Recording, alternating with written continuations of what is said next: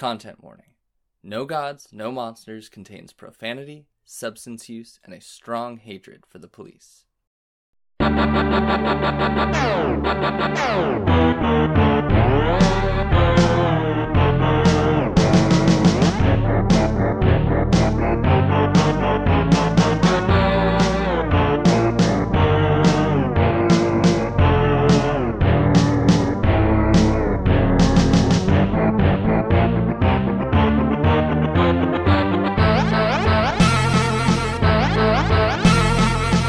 Charlie, I think we should come out officially as an anti-science podcast. What do you think? No. What? Did you watch the movie? These scientists fuck everything up. They're fucking assholes. Oh yeah, I'm anti these scientists, but science is science, dude. We the all ones, know this. the ones that created the vaccine so we can be Bill Gates minions. I support those scientists. I love Bill Gates. I'm just saying, I think we should either take a hard stance on anti-science or a hard stance on anti-journalism, just in solidarity with Varan. Hey, you know me. Whatever stance I take, it's always hard. It's good. I mean, what name one thing science has done for us that's good that doesn't have to do with Bill Gates? The LSD? Where would LSD be without science? That's a good point. Not under my tongue. It wouldn't be under my tongue like it is right now. We're not on the Hedora episode, dude. You gotta chill. Do you know the scene where, like, Kenji, I think his name is, puts the truck out with the bomb, and Varen, like, stands over it, and it's, like, right at his crotch, and then the truck blows up right on his groin? I'll be honest, I was zoning out during this movie. This movie sucks. Fair enough.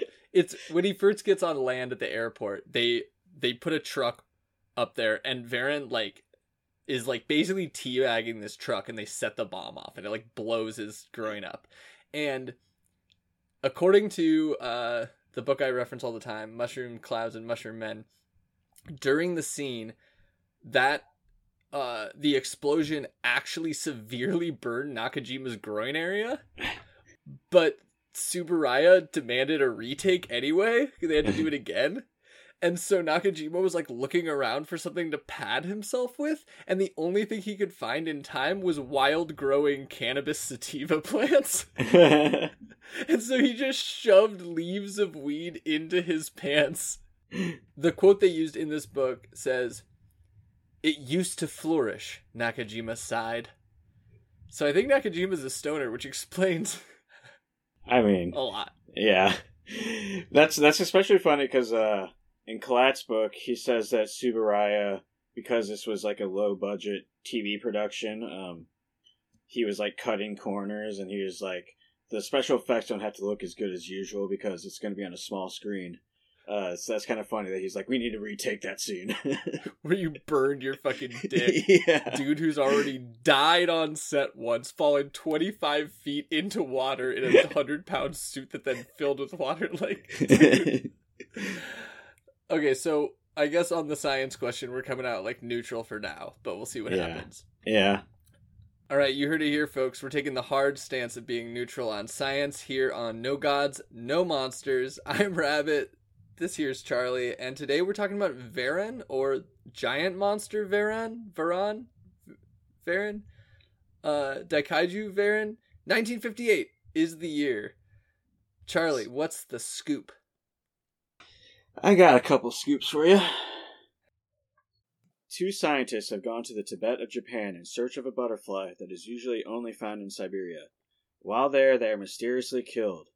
A sister reporter and a couple of scientists or something try to figure out what happened and end up discovering Varan, a prehistoric flying dino beast who has been chilling in the lake here next to the village, peacefully coexisting and vibing the years away.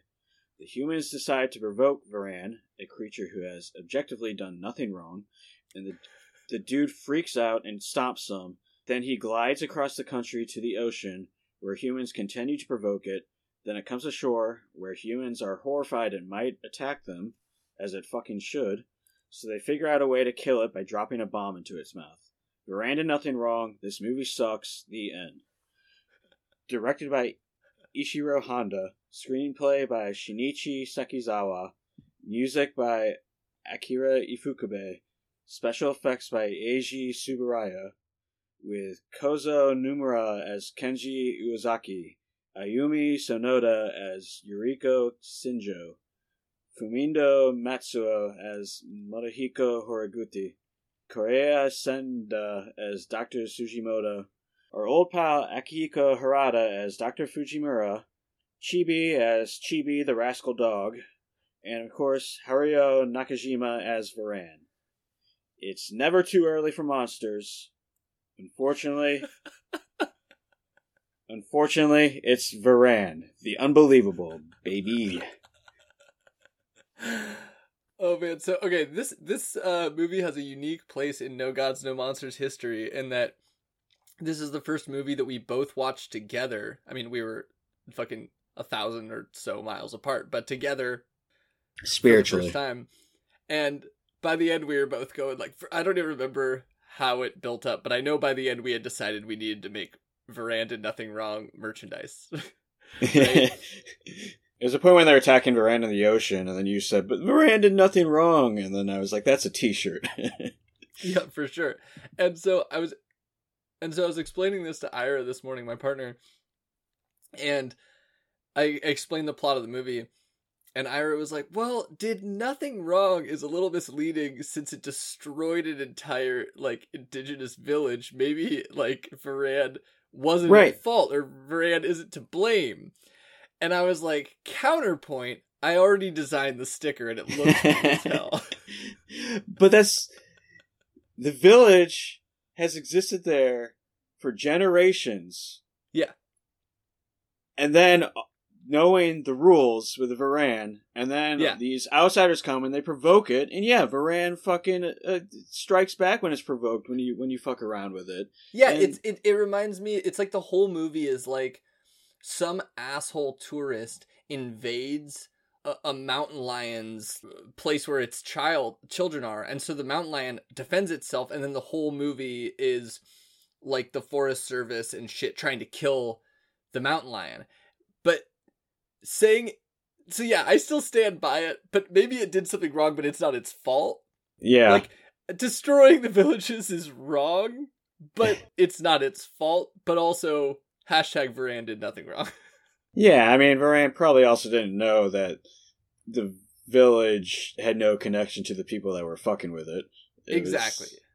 Yeah. It's just misanthropic at this point. It's like, well, there's fucking huge weaponry just unloading on it nonstop for totally an hour and 20 minutes of this fucking movie. And the frustrating thing about this movie is, like, everything we're saying is like, oh, that's an awesome lesson for a movie. But this movie doesn't care about any of those lessons, as we'll get into. It presents them, and it gives us all this stuff to chew on, and then it's like, JK, this is just a military is awesome movie. It's so confusing. Well, general thoughts and feelings. Oh, this movie's great. For me to poop on, right? That's classic. Yeah, I don't know. I feel like we already covered general thoughts and feelings. Should we just skip to the next part? Yeah. Okay, so the context of this movie is kind of weird. As we noted, watching, Rodan, which was such high production, going from that to this is pretty jarring, because it looks like shit. It's in black and white. It's low budget. There's very little human story. All that stuff. Do you want to give a little of the context of the background of how this movie came to be? I think you and I have slightly different knowledge on that. I've read conflicting things, but why don't you present yours and we'll see where it goes from there?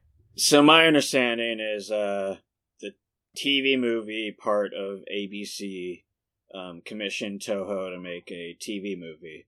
So they're basically just like, let's slap something together that's a low budget movie that we have no intention of releasing in Japan, just for ABC's TV in America. And then during production, the company that commissioned them, the part of ABC that commissioned them, died. I don't know. It was something weird like ABC D or something. It was like ABC something else. Yeah. Yeah, but they stopped existing. So then Tanaka had to either salvage what he could or just cut his losses, and he decided to salvage what he could and release the movie to Japanese audiences. Okay, so even the conflicting reports I had 3 stages rather than the 2 you mentioned. Okay. Where it was like, it was originally supposed to be something, I think it was, the conflicting thing I've heard is it's either was supposed to be a television series or it was supposed to be a series of made-for-TV movies that were like maybe an hour long, like 20-something of them. And that's the one that makes more sense to me because this doesn't feel like a TV show. But then that got scrapped, and then it was changed to be this, like, a full-length feature, but that would be, like, partially made by America, partially made by Japan. And so then they kept working on it with that idea and changing it, and then that got scrapped, and then Toho was like, well, we did all this footage, let's just try to make it a movie. Yeah. So yeah, that explains kind of why it's a mess. I mean, even I read that the formatting was originally like 4:3, and then to make it movie aspect ratio, they just zoomed in and cut off the top or bottom of shots. Originally they were filming it for TV, and then but to put it out in theaters it needed to be in widescreen, so they like zoomed in and cropped out aspects, and yeah. That also... I mean, you can't tell. They did a great job. That also, like I said, Tsuburaya was like cutting corners because he's like, it's just going to be on a small TV screen. And then all of a sudden they're like, oh, it's going to be in theaters and we're going to zoom in on stuff. And he's like, oh, fuck. Totally. I know Hondo was also very bummed on this project. He did not have his heart in it. And you can fucking tell.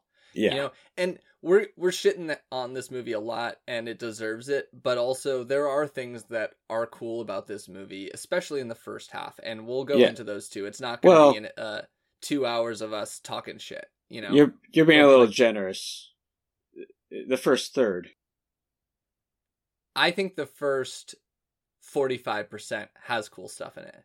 Okay. But also has bad stuff. And then the last 55% has nothing cool in it almost at all. There's some cool shots of Varan. That's true. He eats... Well, it's funny when he eats flares. Yes, it is very funny. Okay, let's start with that. Let's go right into monsters and effects because there is some positive stuff with that. Varan themselves. I feel terrible even calling it Varan. Because we're immediately siding with the scientists. Like, it doesn't even make sense this movie is called Varan. It should be Baradagi or whatever it is. It makes me so mad. I'm gonna say Varan because it's just easier, but like, we're gonna harp on that enough. I'm gonna say Baradagi, so I seem more woke than you. Okay, cool. I'll say Baradagi / Varan. Okay. Just, you know, so everyone feels included. So, what did you think of the design of Baradagi / Varan? I actually, I dislike the design because I like it, and the movie's so shitty, it doesn't deserve a good monster design. I would be happier if it was just a laughably bad monster design, but instead, Varan is really cool looking, and overall, it's a really great design, and it deserves a much better movie. The only other movie we see him in is Destroy All Monsters, right? In the background for a second, I think. I haven't seen all of Destroy All Monsters, but that's what I've read. Yeah. Yeah, I hear what you're saying, but I love Varan's design. Oh no, I love it. I love it. It just makes me mad that I love it. It doesn't make me mad because in my mind there's like hope that one day... Well, first of all, it makes the movie more tolerable because I really love his design. But second of all, I hope that one day, for some reason, we can get like a remake that's actually cool or get him used in something else because it's an awesome design. Like, I'm not saying this in contrast to how shitty the movie is. The design is awesome. This is one of my favorite kaiju designs. I fucking love the design. The fucking spikes, the face, the weird shell thing that makes it like kind of turtle, kind of desert lizard, like the way it moves. The way it flies. So yeah, I mean, the things that are weird to me about it are like, first, since you brought that up first, where do those skin flaps come from? I don't know. We don't see them at all. And all of a sudden they appear, but then the flying makes no logical sense. It's just... I think there's a way it could make sense, but we'll have to stretch our imaginations. But I don't. You're right. It like when you and I were watching this, I was like, "Oh, cool! I didn't know this movie was gonna have multiple kaiju," because I just couldn't believe that was Varan, because Varan has like these skin flap, like flying squirrel wing things, and they just weren't there. And I'm like, "What the fuck's going on?" And then boop, they're just there for no reason. Also, the way it walks because of humans in there is pretty... Like, there's scenes where you can see it just crawling on his hands and knees like a toddler. Yeah. And it's... When you see it, you see it. What other thoughts do you have about the design or the way Varan moves and what it does? What's up with that fog? I don't know, but I mean, Varan definitely... There's like a lot of wind and fog around it. A lot, and like they say it's a gas only found in this area or something. Yeah, and that I don't know. What's up with that?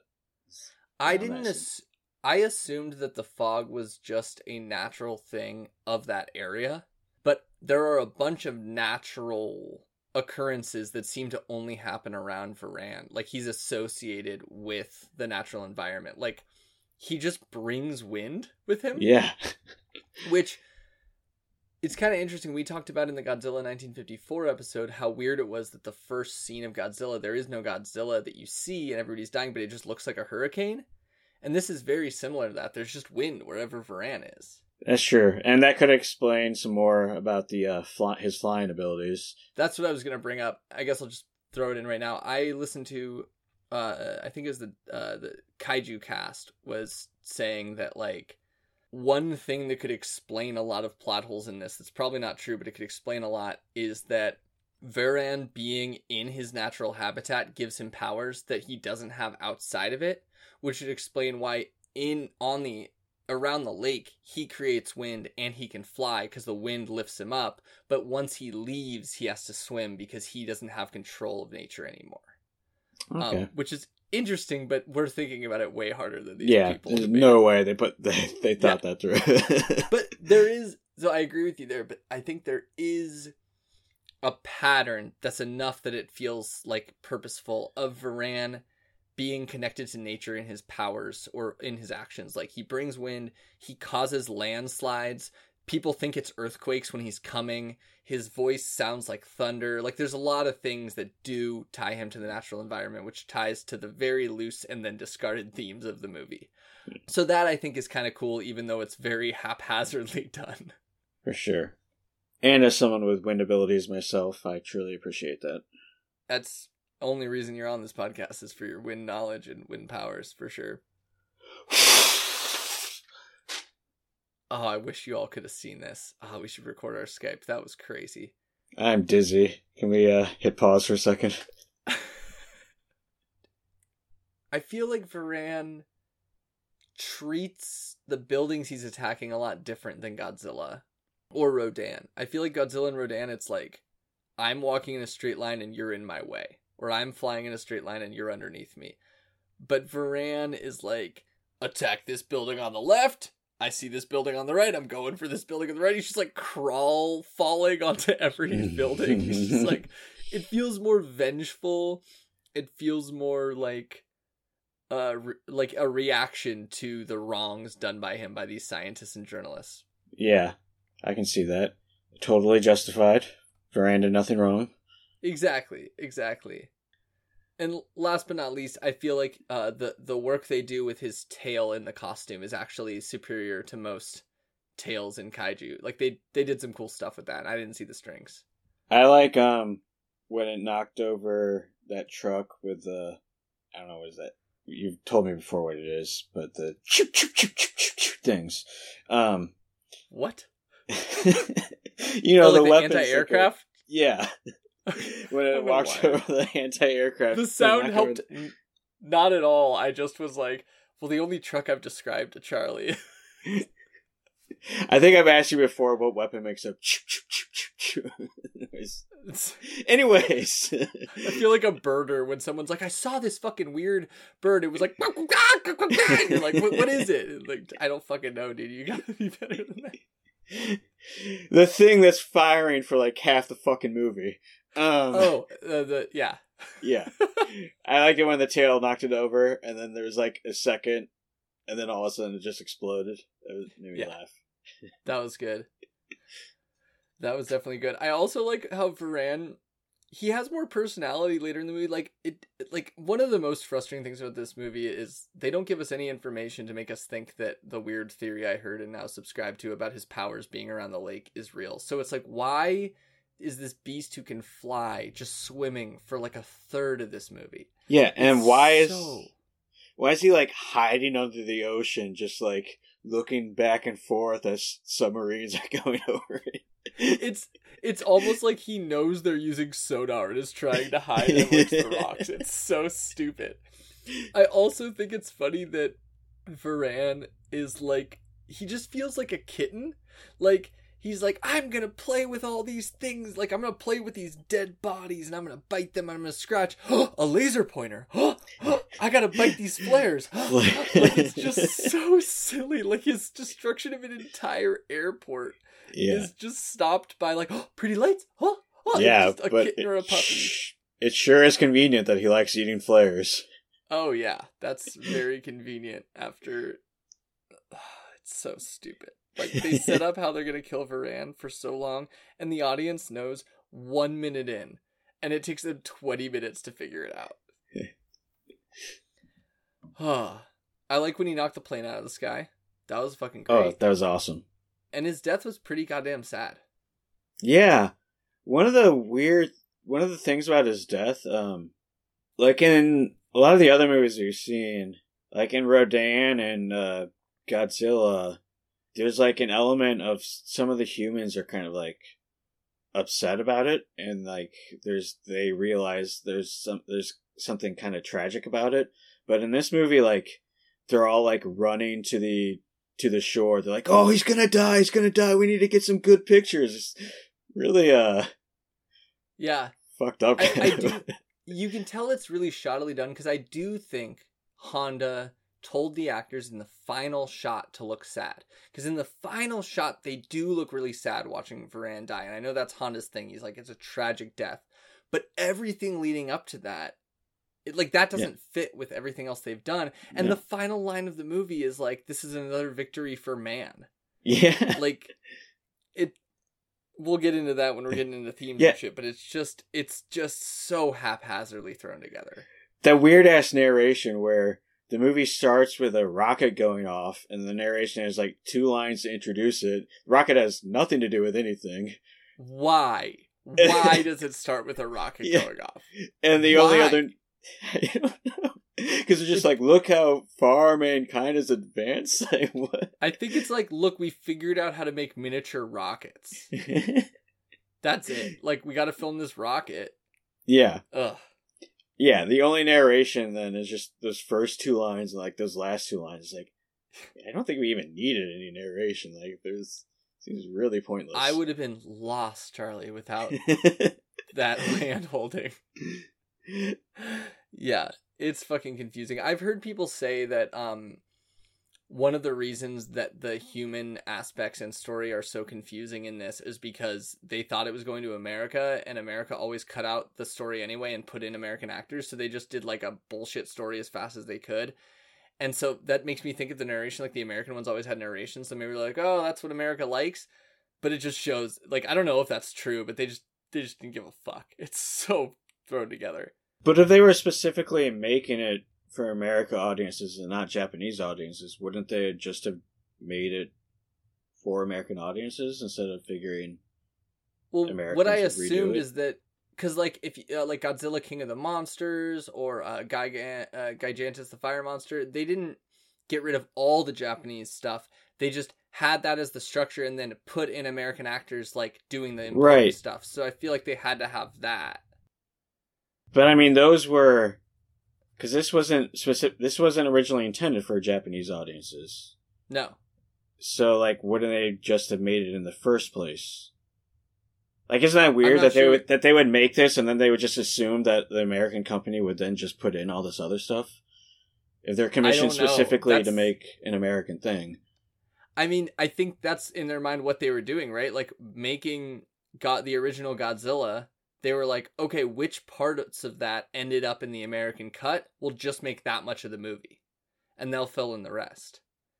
That's at least a theory of why it is so empty. But who knows? I don't know. It's confusing. Okay, so the map paintings. There were some cool ones. Yeah. Did they pop out at you? All the ones in the intro, because then they also showed the same ones later. Did they? Yeah. I didn't notice that. Everything in the intro, they appeared during the opening credits, appeared later. Man, that opening really sets you up to think this movie's going to be awesome. Like, yeah, I mean, the first 20 to 30 minutes sets it up to seem like it's going to be something awesome. But on a rewatch, those first 20 to 30 minutes suck on a human story level. Like, they make no fucking sense. But, like, aesthetically, they're cool. I mean, like, on a human level, when there really isn't much to the characters, yes. But on the level in the sense that it's setting up some possible interesting themes that the movie could explore. That's true. Is setting up some cool stuff. Yeah, I love the first opening map painting of the Tibet of Japan, Tohoku. It's just epic, it's dreary, it's beautiful, it goes great with the music. You just feel like you're entering this fantasy realm that we haven't really gotten in a Toho or a kaiju movie yet, and the closest thing I can think of is Skull Island, but it feels even more like, I don't know, just kind of all-encompassing jungle. It's just awesome, and I just wish it really came to life instead of not. I mean, not even just a jungle, but like a very ancient feeling to it, with the kind of like fog rolling in, and this indigenous village that was, I guess you don't see the village, but you see the village next. Awaya Village is like the second or third map. Yeah. But yeah, it all just has this kind of like ancient feeling to it that it's all been there for a long time, which is neat. It's a cool setting. Yeah, it feels very gothic, very I'm gonna say Lovecraftian. It's beautiful. It's awesome, and it's like horrific, and in an awesome way. And then poof, it's gone. Yeah. It's kind of like that place in Dark Souls where you level up a whole bunch. Everybody knows that place. We spent so many hours there leveling up. How can you not remember it? Well, I don't know which part. Like, I've played Dark Souls 3 like 3 times. I don't remember. It's like this foggy forest area where there's these ghost like I hated that human place. characters that come out. It's the best place for leveling for getting farming souls place. Though. Okay. God, those games are good. Those games are so much better than Varan. I know. I've been meaning to. I want to go back and. I mean, all of them. All the Dark Souls, Bloodborne, Sekiro. Dark Souls I want to play 3. I think is my favorite, and it's the only one I don't have on PC. I have it on PS4, so I need to get it on PC. I have all those on PS4. Nice. Except for Demon's Souls on PS3. None of them on PC. Cool. You hear that, everybody? I know you have Sekiro on PS4. I didn't beat it. I got 1 or 2 bosses away and then got distracted. Yeah, but how do I know you have Sekiro on PS4? Your brother's roommate works for Activision. It was just supposed to be. I got it for you. I gave it to you. You don't have to go into it. Thank you. That was cool, dude. Okay, well, speaking of the village, let's move on to talking about the miniatures, because there is some cool miniature work in this movie, right? We got to give credit where it's due. All I really specifically remember are the tanks, which just look especially silly because they have humans sticking out of them. Oh yeah, they look bad. Yeah. I'm talking about the buildings. Like, to me, the peak of the movie where you really think, oh, this movie's going to be good, is the first time that Varan starts smashing buildings in the village. It looks awesome. That's definitely the best scene of the movie. The miniatures are clearly super well made. They're in a beautiful setting that reminds me of that early map painting.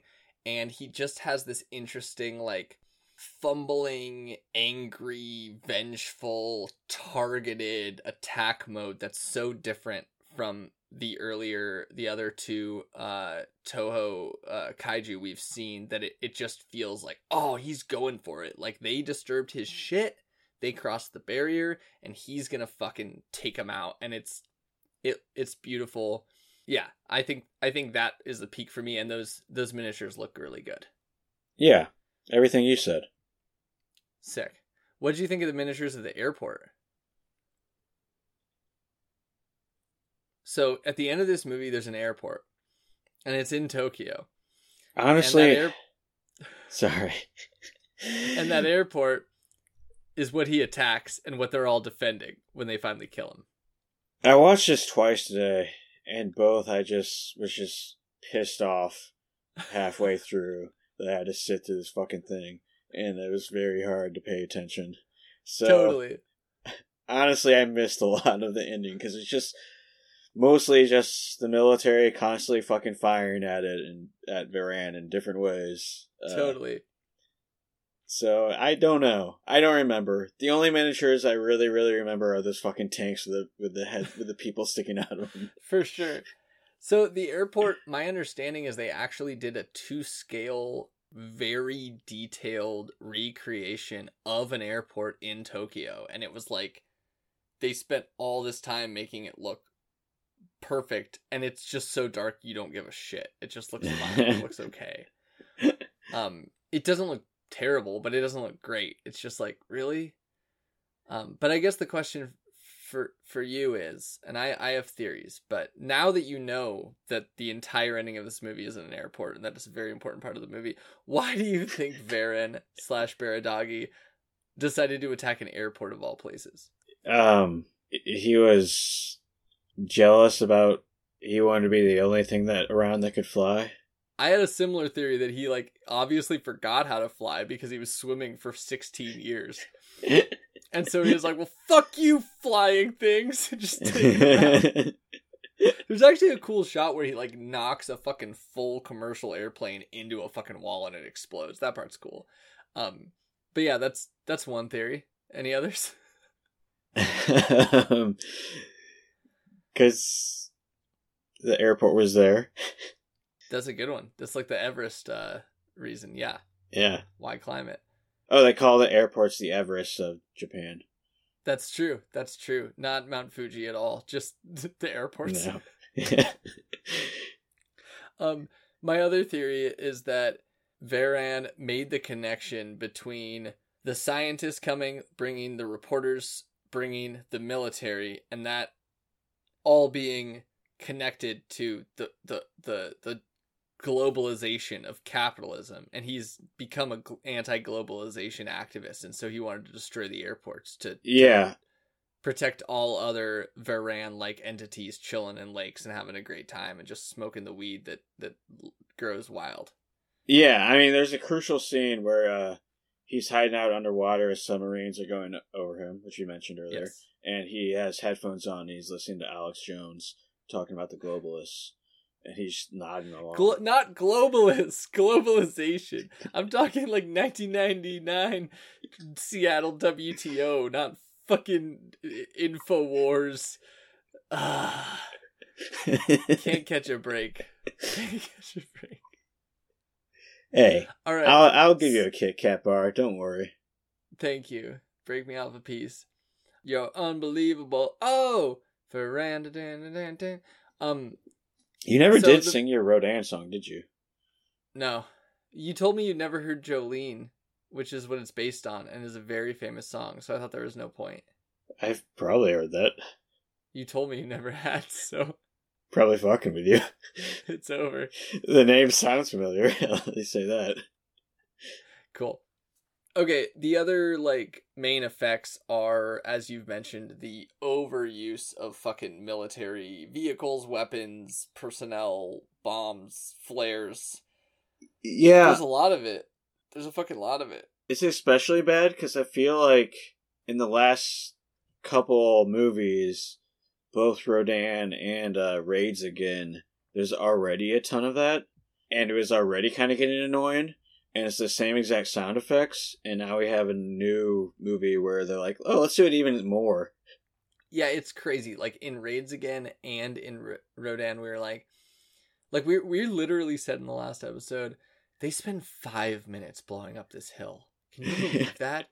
And it's literally 40 minutes. Yeah, it's ridiculous.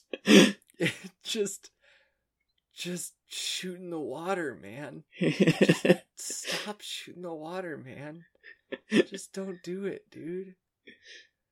And like, yeah, you've pointed out those tanks a couple times looking like shit. And the funny thing is they clearly had enough budget that they filmed multiple real tanks. And then they switched to those fake ones and it makes them look so much worse. It doesn't help at all. Yeah, I mean, my notes just say so much. How much shooting? Varan did nothing wrong. I don't know. Is that all your notes? For the military part. I was hoping for the whole episode. Because that would have worked. We already talked about the bomb blowing up his dick, which, like, yeah, you really weren't paying attention if you didn't notice that, but I don't blame you. It's a whole thing where he just, like, crouches over this fucking Jeep and they blow his fucking groin off. And, yeah, it's, Okay, who gets our Dumb Cop Award, Charlie? So, when we were talking before the episode, you said, our last episode, I got mad at you because you said they're all dumb cops or something like that. And I thought that was very funny because my choice for Dumb Cop Award this time is all the non-indigenous people. Just everybody who has failed to kill the cop in their head.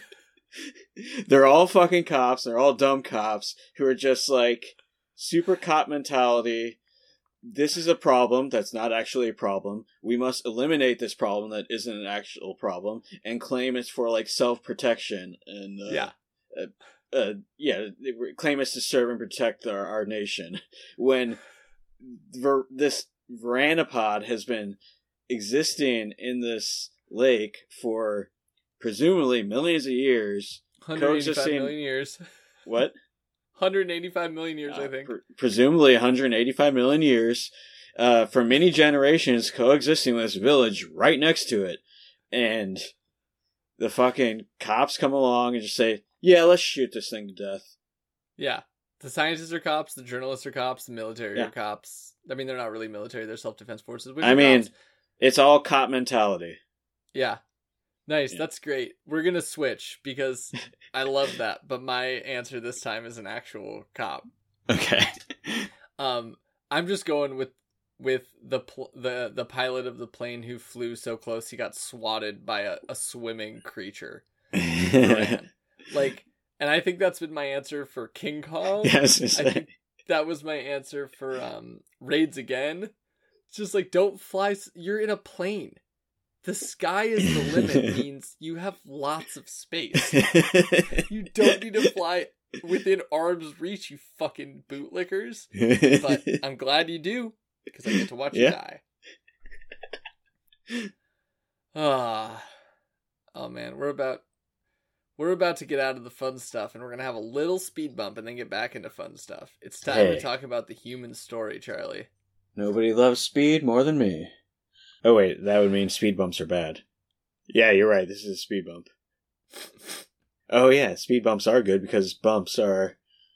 Okay, never mind. I like that my only contribution to that conversation was me snorting with my nose. It gave me a new perspective on bumps. My perspective has stayed the same since my septum has been deviated, but we won't go there. So, I kind of feel like we've mentioned the general human story, our thoughts on it, but do you have any generalized umbrella thoughts about the human story before we go into specifics? Sucks. Well put, man. Yeah. I'm something of a poet. So, characters. Let's start with Yuriko, played by Ayumi Sonoda. She's a journalist. She's actually, one cool thing is she's the first female professional to appear in a Honda fantasy film, which becomes a running theme of especially journalists. Especially journalists, yeah. Roles, and this is the first one, so that's notable at least. Yeah, it's also notable. She seems to be on like the same level with a lot of the male characters. You'd think that, except for the way they treat her. Like she's always being told what to do by men, and she listens to them, and it sucks. That's true.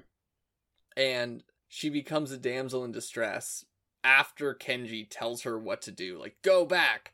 And then she gets dropped under a tree, and he has to save her. Yeah, he fucked up that one. Yeah, he really fucked that up. No, maybe he did it perfectly. He wanted to be the hero. He had to put her into danger. I mean, to me, the worst thing about Yuriko, who I think is one of the better characters in the movie, but given so little to do, just like all the characters, is that she's the brother of one of the scientists that, like, so this movie makes you think that the first two scientists are the main characters and then they die, which is, like, kind of interesting, right? That's at least breaking the mold.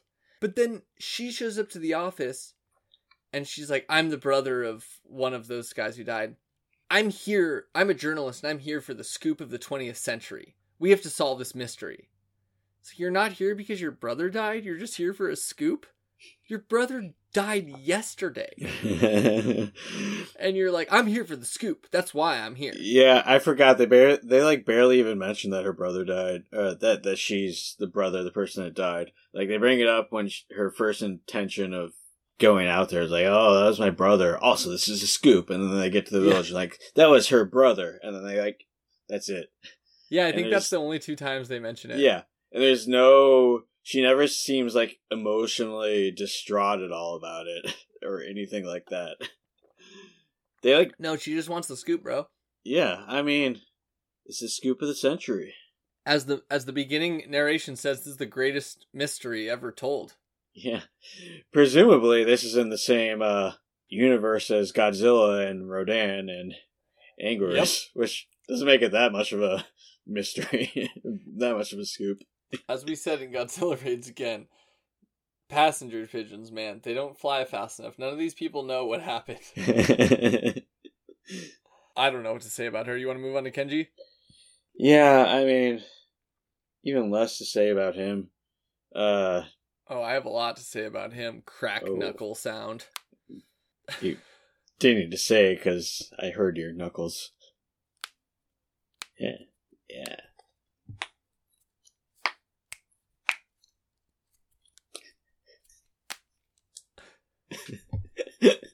Make sure you leave all that in.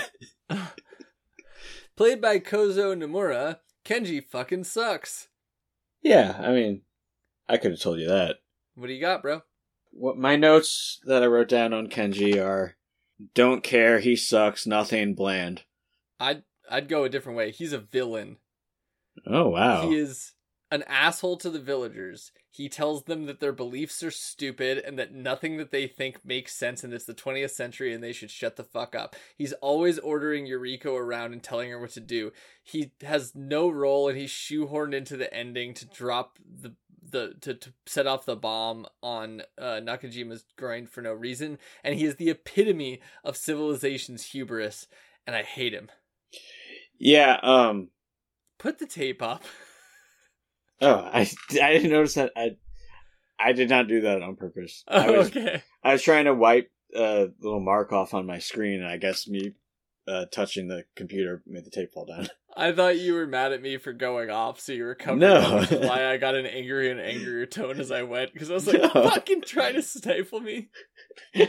There's a little... Oh, I think that's a mark behind you on the wall.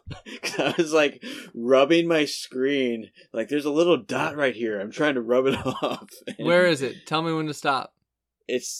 No, not even close. Oh, I think it's the pin in your poster. But I couldn't see the rest of the poster. Oh, so I see. I only saw that dark mark. That's a flaming cop car, bro. Yeah, but your body was, yeah.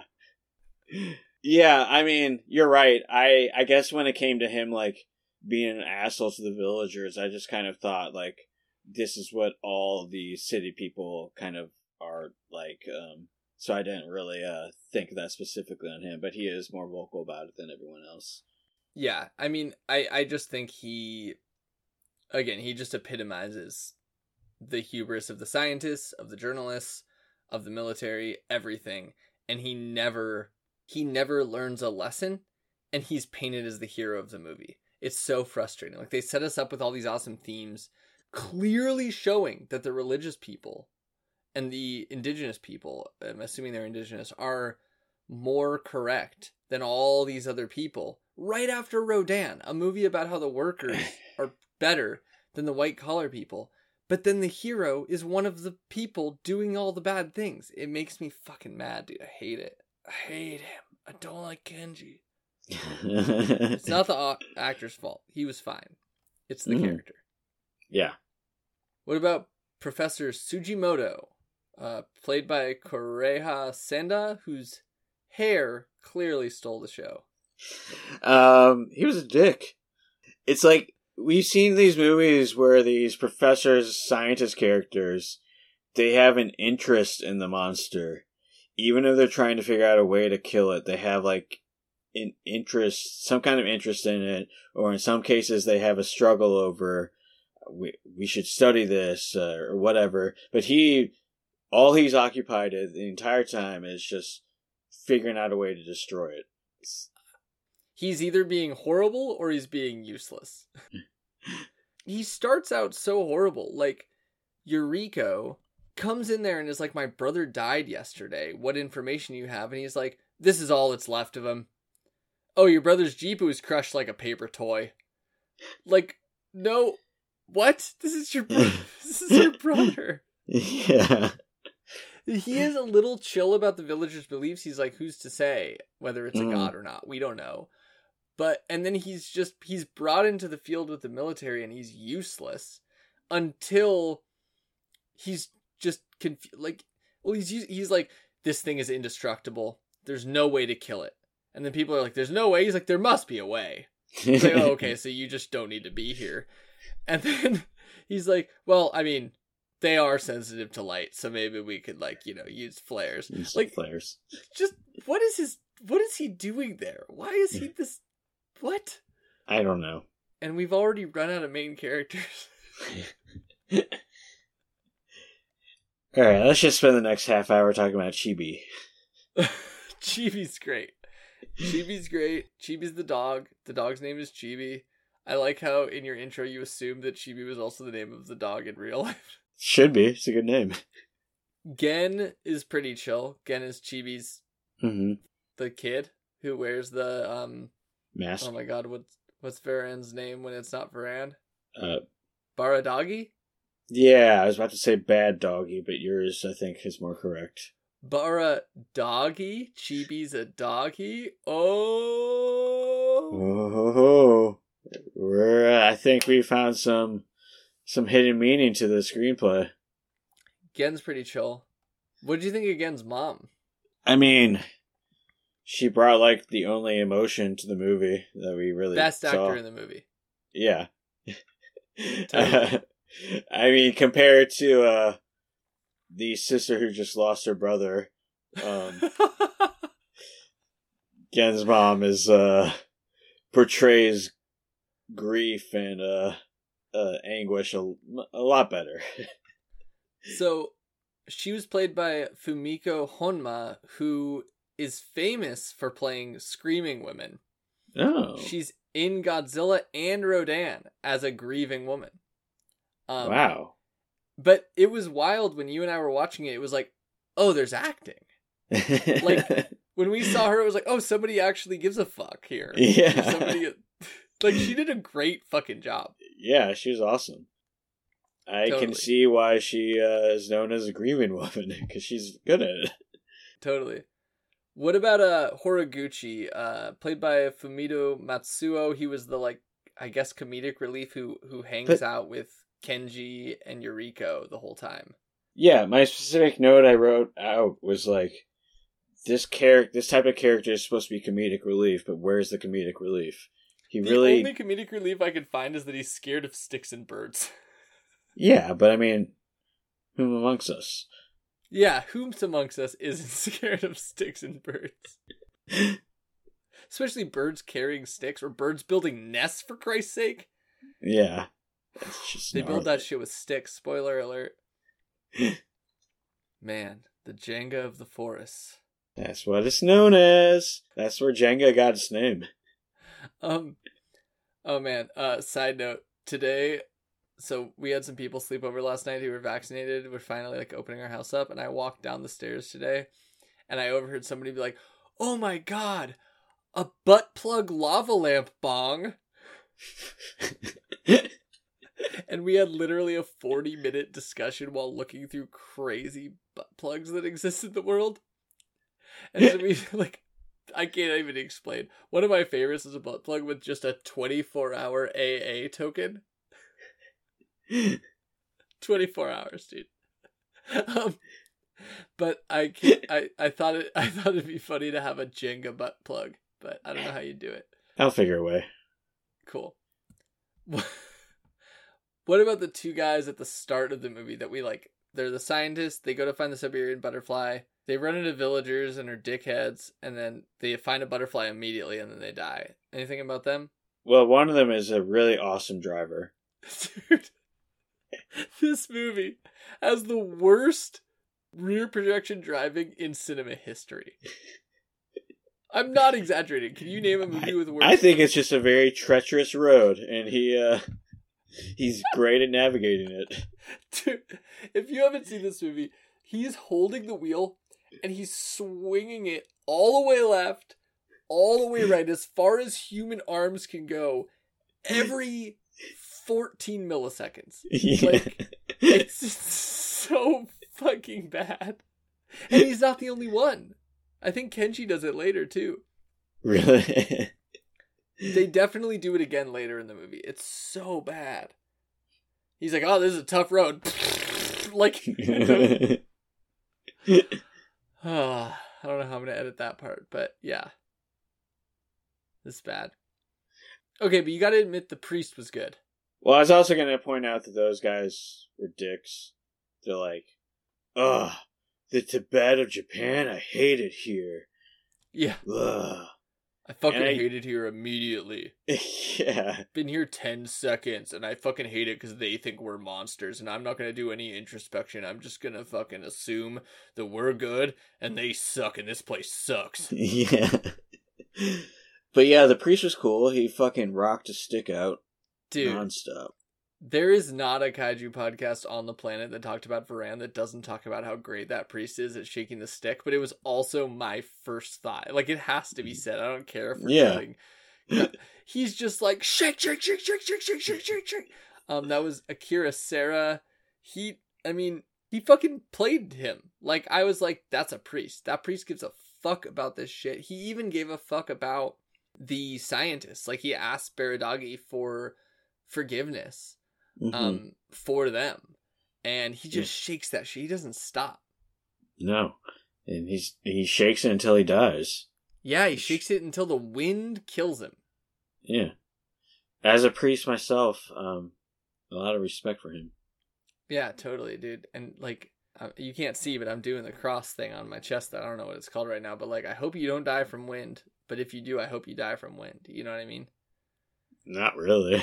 It's like, you know, like, I hope you don't die ever, but like, if you die, like, I hope you have as capital R romantic a death as this. I mean, I do live in Tornado Alley, so it's kind of a possibility. I hope that if Tornado Alley becomes Tornadoville, that you're shaking a stick till the end. Thank you, brother. Okay, last on our list of notable mentions, Dr. Fujimura, played by the actor who was Serizawa in Godzilla, and who was other people in other movies we've talked about, Akihiko Hirata. Yeah, it's kind of a stupid role for him, because we know him from creating the Oxygen Destroyer, and he's like, we need to come up with a weapon to defeat this monster. Oh, I think I came up with a weapon to defeat this monster. And the whole time you're just like, yeah, the fucking Oxygen Destroyer. The fucking Oxygen Destroyer. I created a bomb, but I don't know if it'll work. I used it for dams. It only works from the inside. It's like, dude, first of all, we get it. You've been saying over and over that his skin is like steel, so you can't penetrate it. Yeah. Now you're saying you have a weapon that only works from the inside. We get it. But second of all, it's like, Serizawa, no! Why have you come back? Just to do the exact opposite. Yeah, I was gonna say, this character has like no introspection, no deep thoughts about any of this. She's like, oh, I got a bomb that can kill something from the inside. Okay, so outside of specific characters, there seems to be like two classifications of characters in this movie. There's the Uwaya villagers, and there's like quote unquote officials, like scientists, reporters, military, city folk. I feel like it's important in this movie, especially talking about the first 45% or whatever you want to say it is, to talk about the distinctions that are drawn between those. But first, I remember you showing me a little passage from a book you were reading about, like, the indigenous folks that this is based on. Do you think this is a good spot to mention that? Right, so in David Collat's book, A Critical History and Filmography of Toho's Godzilla series. So he brings up that, you know, like in a lot of cultures, there's a lot of anti-indigenous sentiment. And so these villagers are supposed to be I don't know how you pronounce it. It's Ainu or Inu? Ainu. Cool. But yeah, indigenous Japanese people. He brings up that these people were portrayed negatively. He says, individual shots depicting the Ainu as not just backward, but deformed, would be snipped from later reissues of Varan. As Japanese culture got more and more mature and sensitive towards the fact that, oh shit, we've been horribly racist and bigoted all these years. I think that really shows throughout the movie, where all these characters from the city really look down on these people and their beliefs. And they're just like, oh, these stupid, superstitious people. And even when they find the monster, they've been told this whole time, oh, don't go out there, it's the Baradagi. And they're like, yeah, right, there's some kind of ancient god there, you fucking idiots, you fucking morons. And then there actually is a dinosaur millions of years old, and they're just like, well, this is obviously a fucking dinosaur, you morons. This is a Varanopod, not a fucking Baradagi. But you really do, even if they did cut shots of some more insensitive portrayal of the indigenous people, you really do get the condescension towards them throughout the entire movie.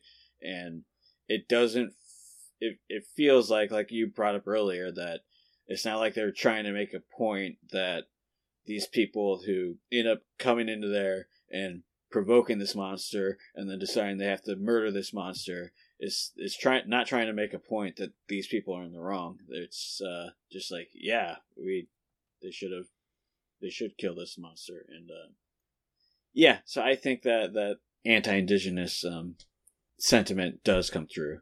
I also want to point out that Ifukube, who did the score to this, and as we mentioned before, a lot of the Toho movies, he grew up in a highly Ainu populated area, and that is something that really influenced his music style.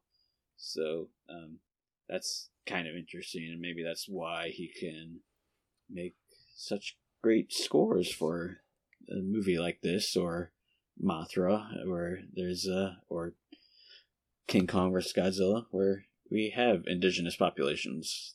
It's wild because in watching the movie together, it's very obvious that the villagers are in the right. Like, I'm not a religious person, but in this instance, obviously the religious people are in the right. They're saying there is a god that is here, and if we act a certain way, it will harm us. And so we act in a certain way to make sure it doesn't. And the scientists are like, fuck you, you're idiots. And they act in a different way, and it harms all of them. And they don't learn any lessons from it. The villagers have a ritual for Baradagi where they ask for mercy, they apologize for invading the privacy of Baradagi, and they apologize for offending Baradagi. Meanwhile, the scientists invade the privacy of Baradagi and of the villagers. They interrupt the ritual, they offend the villagers, and they offend Baradagi, and there's not a single apology, not a single self-reflection, not a single moment of realization that they are wrong, even though all evidence points to them being wrong. The priest says, oh, you're here to, explore? Never. You must go back. Meanwhile, the scientists and other colonizers view exploration as an ideal or a right. The priest asks forgiveness for the scientists on behalf of the scientists to the god, to Varan, to Baradagi. The scientists don't do anything for the villagers. People like Kenji just keep being like, this is the 20th century. How do you believe such nonsense? It's like they're hammering it into your head in a way where you're sure if this was a normal, serious movie, it would result in us being flooded with the fact that this was wrong, that the scientists, the reporters, and the military are wrong. But instead, it's just it just goes off and it's just gone and there's nothing. Yeah, one of the funny / infuriating thing about that Kenji part where he's like, "This is the 20th century. Come on, you have no need to worry." He's saying this to this village to persuade them that the beliefs they've held for so many years is wrong. That the beliefs that they've held for generations, presumably, are just completely wrong. And they're so easily persuaded by him. Because he's like, "Look, that kid went after his dog, and you're all going to be afraid?" And they're like, "Yeah, you're right. It is stupid that we've been afraid." Yeah, everybody but the priest, pretty much, yeah. Yeah, and then they're just like, "Really? You're that easily persuaded?" And actually, you were right in the first place. But it never presents it like, actually, they were right. Yeah, I mean, from a filmmaking aspect, that's the part that's the most frustrating, is like, you could have just shown them as steadfast in their beliefs because their beliefs were right, but it's like, oh, they hear the opposing view for 1 second and they just flip-flop. Mm-hmm. But yeah, that ends up killing their entire village, and then we never hear from their village again. We never hear a single word about how many people were killed. We never hear a single word about the plight of the villagers. All of the scientists, reporters, and military are just worried about Tokyo. They just care about the city. They're like, oh shit, if this thing got loose in the city, it'd be bad. Meanwhile, it's literally smashing buildings in front of them. And they're like, oh shit, man, if they get to our skyscrapers, it's gonna be a problem. Yeah, and then at the end of the movie, they're like, "We did it. We stopped it." And it's like, you started it in the first place, you motherfuckers. Yeah, it reminds me of Son of Kong, where like the island just sinks and we don't think about the villagers at all. Fuck them. Yeah. I hate it. All right, you want to move on to some filmmaking stuff? Because there's some good stuff there we can talk about, little tidbits.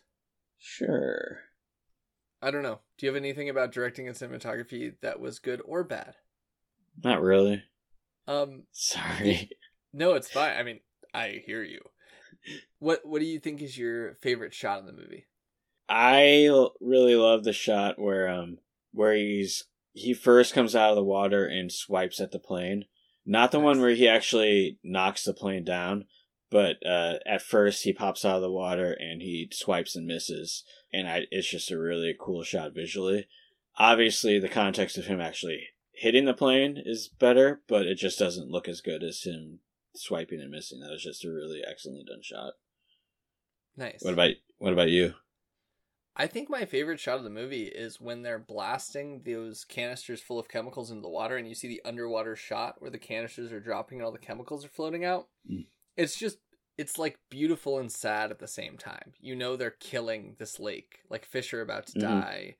This monster is going to die, but the way it's shot is actually pretty beautiful, and it stops me. Anytime I'm watching this movie and I'm pissed at other things, it's a moment where I'm stopped and I'm like, oh, okay, this is what's happening and I need to think.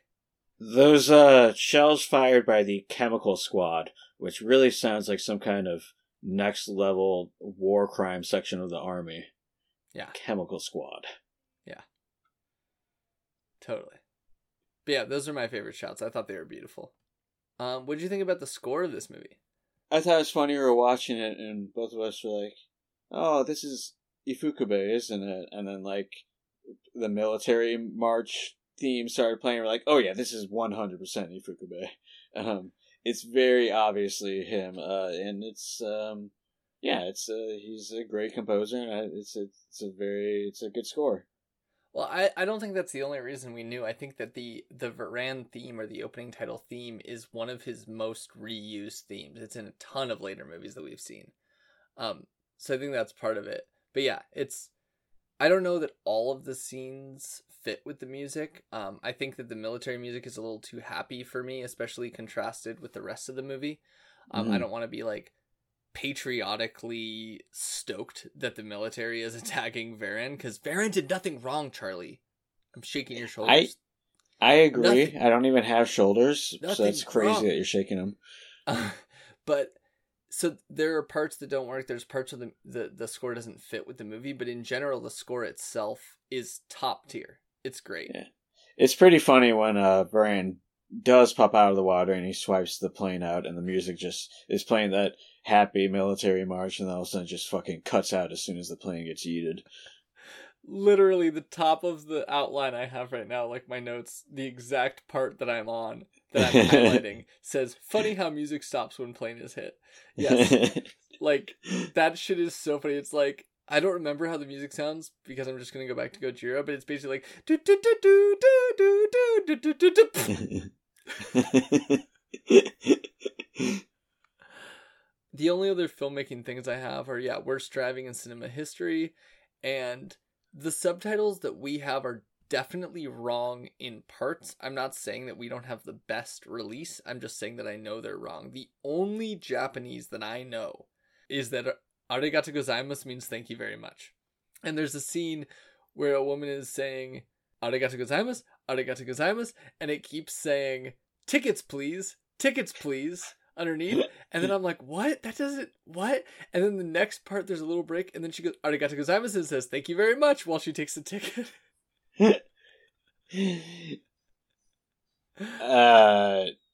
That's, yeah. I was reading, in Collette's book, he says that there's, like, you start to see more humor in this movie, and I was thinking, like, what the fuck are you talking about? Where? So I wonder maybe if this, like, the translation we have, like, doesn't fully convey maybe some of the humor in this. Maybe. I mean, I think that I get the humor of, I forget his name, but, like, the sidekick guy that's with Kenji and Yuriko the whole time. Like, he seems like a dunce, and I can see that being humor. Also, there's a part that I actually found funny. Like, I actually laugh, where the reporters are all around the lake, and they're waiting for Varan to come out of the lake. And Varan comes out, and they're like, oh, we gotta go. And they're like, oh, I just want to take a picture from a better vantage point. Yeah, me too. I just want to get a better angle. But they're obviously just scared and running. Like, that to me was funny, and funnier than anything in Gojira, Raids Again, or Rodan. But it's not a lot. So this was the first one written by, was it Sekizawa? Well, Sekizawa wrote a lot of them. Was this really his first? I think so. Yeah, Sekizawa. I thought that's what I read, that this was his first one, and he would be known as the less serious writer who wrote kind of the sillier ones. He wrote a lot of the Jun Fukuda ones, yeah. Yeah, he's part of the B team, so to say. Makes sense. All right, let's talk about what this movie fucking means, Charlie. Oh, god damn it. The messages, the politics. This is the best part. This is the fucking part you've been waiting for. Alright. So, science versus religion. Yeah, which I think ties into, like, the developed versus the undeveloped world, right? Yeah, I mean, we've already touched on it. One of the central conflicts of this movie is there's this village that has existed in the Tibet of Japan for, I mean, we don't know how long, but a long time, and they have religion based around this god they believe is right there, and they avoid the god, and otherwise the god will have wrath on those who do not avoid it. And scientists come along looking for Siberian butterflies, and they fuck everything up, and they see it. They say all these people are stupid, and they see the monster, and they say, no, this isn't a god, this is a dinosaur, you fucking morons, you fucking idiots. This flying dinosaur, obviously it's a Varanopod. How fucking stupid do you have to be to think it's a god? Have you never read a goddamn book? Huh? You have any libraries here? And then, they're like, obviously we have to kill it, because it's attacking alive. Those, because it's alive. And, there the movie goes. Damn, that was a dark take, but not inaccurate. Yeah, I mean, we've mentioned, we can go, it's not like Charlie and I aren't picking and choosing. It's not like there's a few lines where people talk shit on the villagers and pro-science. It's like, there are so many lines that do that I had to keep some out of my outline, because it would have just been pages and pages of lines of people being assholes to villagers. Like, it's so fucking much. Even from the essence of the fact that these people say that there's a beast called Baradagi, and the scientists are like, that beast doesn't exist. And then they find the beast and they're like, it's not called that. We're going to name it. And it's just like, these people, like, everything that they've been doing has been keeping it from destroying their village. And everything you do causes it to destroy their village. And you still think you're right because science in the mode of the industrial revolution we have now with capitalism and all that shit just thinks it's right no matter what, and that everything else is bullshit, even though all these rules that clearly applied to this beast, once they're violated, fuck everything up. Those rules still don't matter to these people. It's fucking infuriating. And all that would be fine for a movie if you felt like the filmmaker was like, look at the fuck ups these people are making, but that is not the intention here. No. And that's what really makes you want to pull your hair out, especially for like with a director like Ishiro Honda, where, you know, has all these great political views. So you're like, you want him to have great views on this, but he's not portraying it that way. Yeah. Yeah, and it's like, even when this beast comes out, like we said, like, they don't care about the village. They're pretending to care about the village. They're saying, oh, your views are bullshit, but, like, you know, we're here to set you straight. But then when it starts destroying the village, they're just worried about the city. They don't give a fuck about these people. Yeah, I mean, the idea that they call it the Tibet of Japan, which I don't know if that's like a common thing that it was called back then or just something for this movie. I have no idea. But it just brings to mind the idea of colonization, like small culture versus big culture, religious versus science/military-based cultures. And again, from Mushroom Clouds and Mushroom Men, there's a thing about how they actually use like Buddhist symbolism in the movie. So I wanted to read that really quick. Mm-hmm. It says, a native boy named Gen chases after his dog, which has managed to squeeze its way through a border gate adorned with the traditional Kekkai. That's Kekkai. A Buddhist force field-like barrier which only low-grade demons can penetrate. According to ancient folk beliefs, mountains were considered taboo areas, and a certain state of purity was necessary in order to enter their domain. So, like, this movie is actually using, at least according to this book, legit Buddhist symbolism to talk about the Tibet of Japan, like I'm assuming a Buddhist area of Japan, and then just shitting on all of their beliefs. Like, it just seems so like they made half a movie and then someone else made the other half or something. Like, it's so fucking frustrating. And the scientists consider religion to be superstition, and they don't learn their lesson after the religion is proved to be far more accurate than any of their science. And where's the missile? Where's the Siberian butterflies? What did their science do for this movie? Nothing. Yeah, and it's also it's kind of weird because there's no like the scientists aren't even curious about how there's a Varanapod there. They're just like, because like in Gazelle, they're like, oh, nuclear weapons must have woken it up, and you know, Rodan, they're like, it was maybe the mining or a test that caused earthquakes or something. But in this, it's just like there's no scientific curiosity. It's just, oh, there's a Varan. We have to kill it. Which is so crazy because the film starts on this scientific curiosity of a way less curious and interesting thing. It's like, oh, there's this butterfly that we've only seen 100 miles north of here, and now it's here. We gotta check out why. And then they're like, there's a thing we've only seen as fossils 185 million years ago. Who cares why? Yeah. Yeah, I mean, so one of the big questions I want to ask is, like, I mean, we've already addressed it, but, like, how does this film treat the tension and conflict that it introduces afterward? And I feel like I know your answer, just doesn't, you know? Yeah. Like, no one ever admits that the villagers were right. No one apologizes. No, nobody even mentions them after 30 minutes in the movie, after the village is destroyed. Yeah. Kenji says, quote, "We don't believe their deaths were caused by Baradagi. It's ridiculous to think such a thing ever existed. And then he helps cause the destruction of their entire way of life, and he's the hero of the movie." What the fuck? Yeah, you're right when you call him a villain. You're right. Yeah. I mean, the last line of the movie is, "Man has now won another victory." A victory against what? A victory of something you fucking assholes created. Like... It was fine. It was just chilling. It was vibing in the lake. Doing nothing wrong. No. Famous quote. Yeah, the village say, hey, we know this thing's there. We don't fuck with it. It doesn't fuck with us. We're good. Yeah. Okay, so I think another theme that's again introduced and then disappears is like the wonder of mystery in nature. We start off with a spaceship or rocket for no reason, but then it says why? But then it says like outer space is full of mystery, as is Earth. So it's at least trying to show us that the Earth has mystery, and as we've said, Varan has like Earth-like powers, right? Uh-huh. And then it goes to a biology department with the butterfly.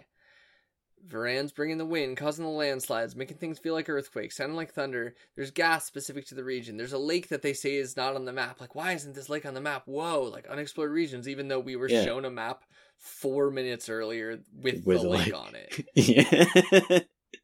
I never thought of that. Yeah, right.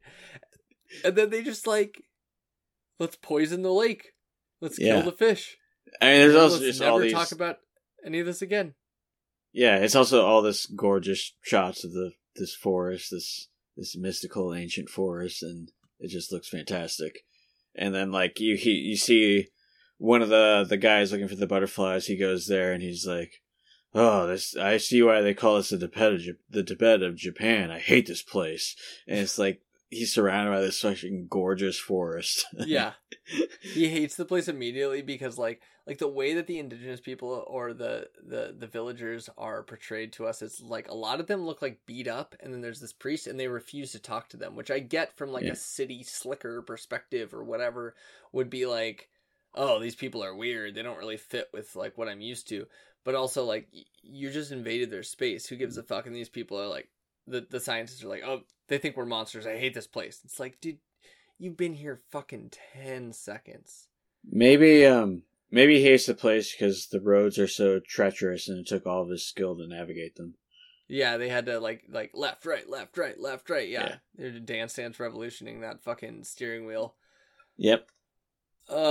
It's just like if you haven't seen this movie and you're listening to this for some reason, I want you all to know that half of this movie, at least half, maybe 55%, is just the military shooting at Varan.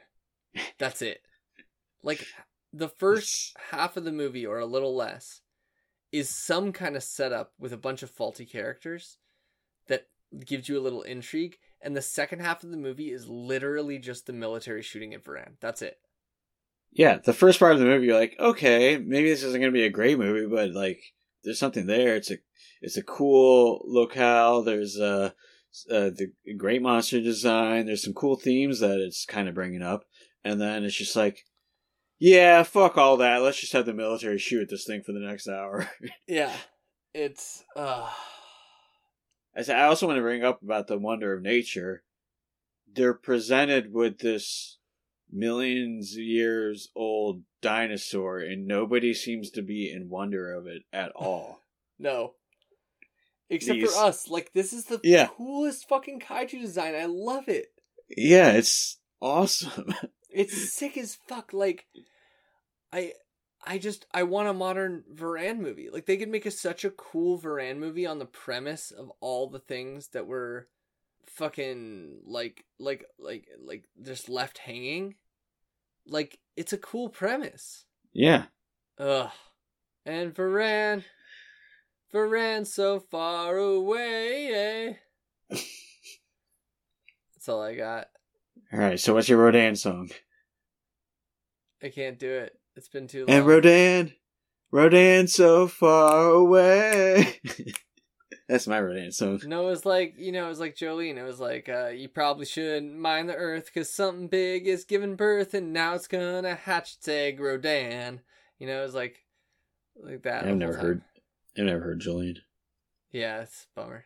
So Charlie, how would you rate this movie on the Godzilla universe scale? So just a real quick thing, since I've been editing recently, I keep asking whose turn it is, and you just keep saying it's me, and so I keep going first. So it's definitely your turn now. I think there's some lying right there, but no. All right. Well, maybe you've edited to make it seem otherwise. I can't make up words that we say. Just hit the end button. And yet you do. I wish the Godzilla scale went down to U. So I could get this to U for unbelievably how much this sucks. Wait, Varan the Unbelievable? Is that why? Yes, I could give it a U. It's unbelievable how much this movie sucks. But we only go down to an F, so I'm going to give this an F for forget about it, because I wish I could forget about this fucking movie. Damn, dude, that was the quickest review you've ever given. I'm in shock. Because I don't remember much, but I remember you yelling at me every episode about taking too long to rate things. I'm sorry. And to be fair, I also remember about taking way too long to rate things. That was so great. I remember both perspectives. And then I extended it by talking about this now, so it's just like you rated it super long. I'm also giving this movie an F, but I'm giving it an F for fly. Don't swim, Varan. Come on. And that's all. You got anything else to say before I close it out? Nope. Damn, this is our shortest episode ever. I haven't even edited and I can just tell. Which is good because it's fucking Varan. Jesus Christ. Next week we're going to be talking about the 2020 film Underwater. So we hope you're excited to dive into that with us. Yeah, hopefully we don't find Varan under there hiding from submarines. Am I right? Dude, that'd be cool if Underwater was just like a secret Varan movie. Yeah, dude. That'd be sweet. Hell yeah. Well, anyway, thanks for listening. We appreciate all the people who've been supporting us. All y'all who've been liking and commenting and rating. You're awesome. If you haven't done it yet, you're gonna be awesome once you do it. Just like rate it real quick. It takes 5 minutes. Nobody does it. Just do it. Just do it. Just do it. Just do it. Just do it. We appreciate you. You can find us on Twitter at NoGodsPod. You can email us nogodspod@gmail.com. You can fucking go on Podbean and find us. You can go on Apple and find us. You can go on Stitcher and find us. You can go on Google Podcasts and find us. We're everywhere now, man. We're like a fucking Varan. We're just flying wherever we want and dying wherever we please. I don't have anything else to say other than like, I guess I'm pro science because I'm about to smoke a fucking nug of like some dank ass. There's gonna be some trichomes in a gravity bomb.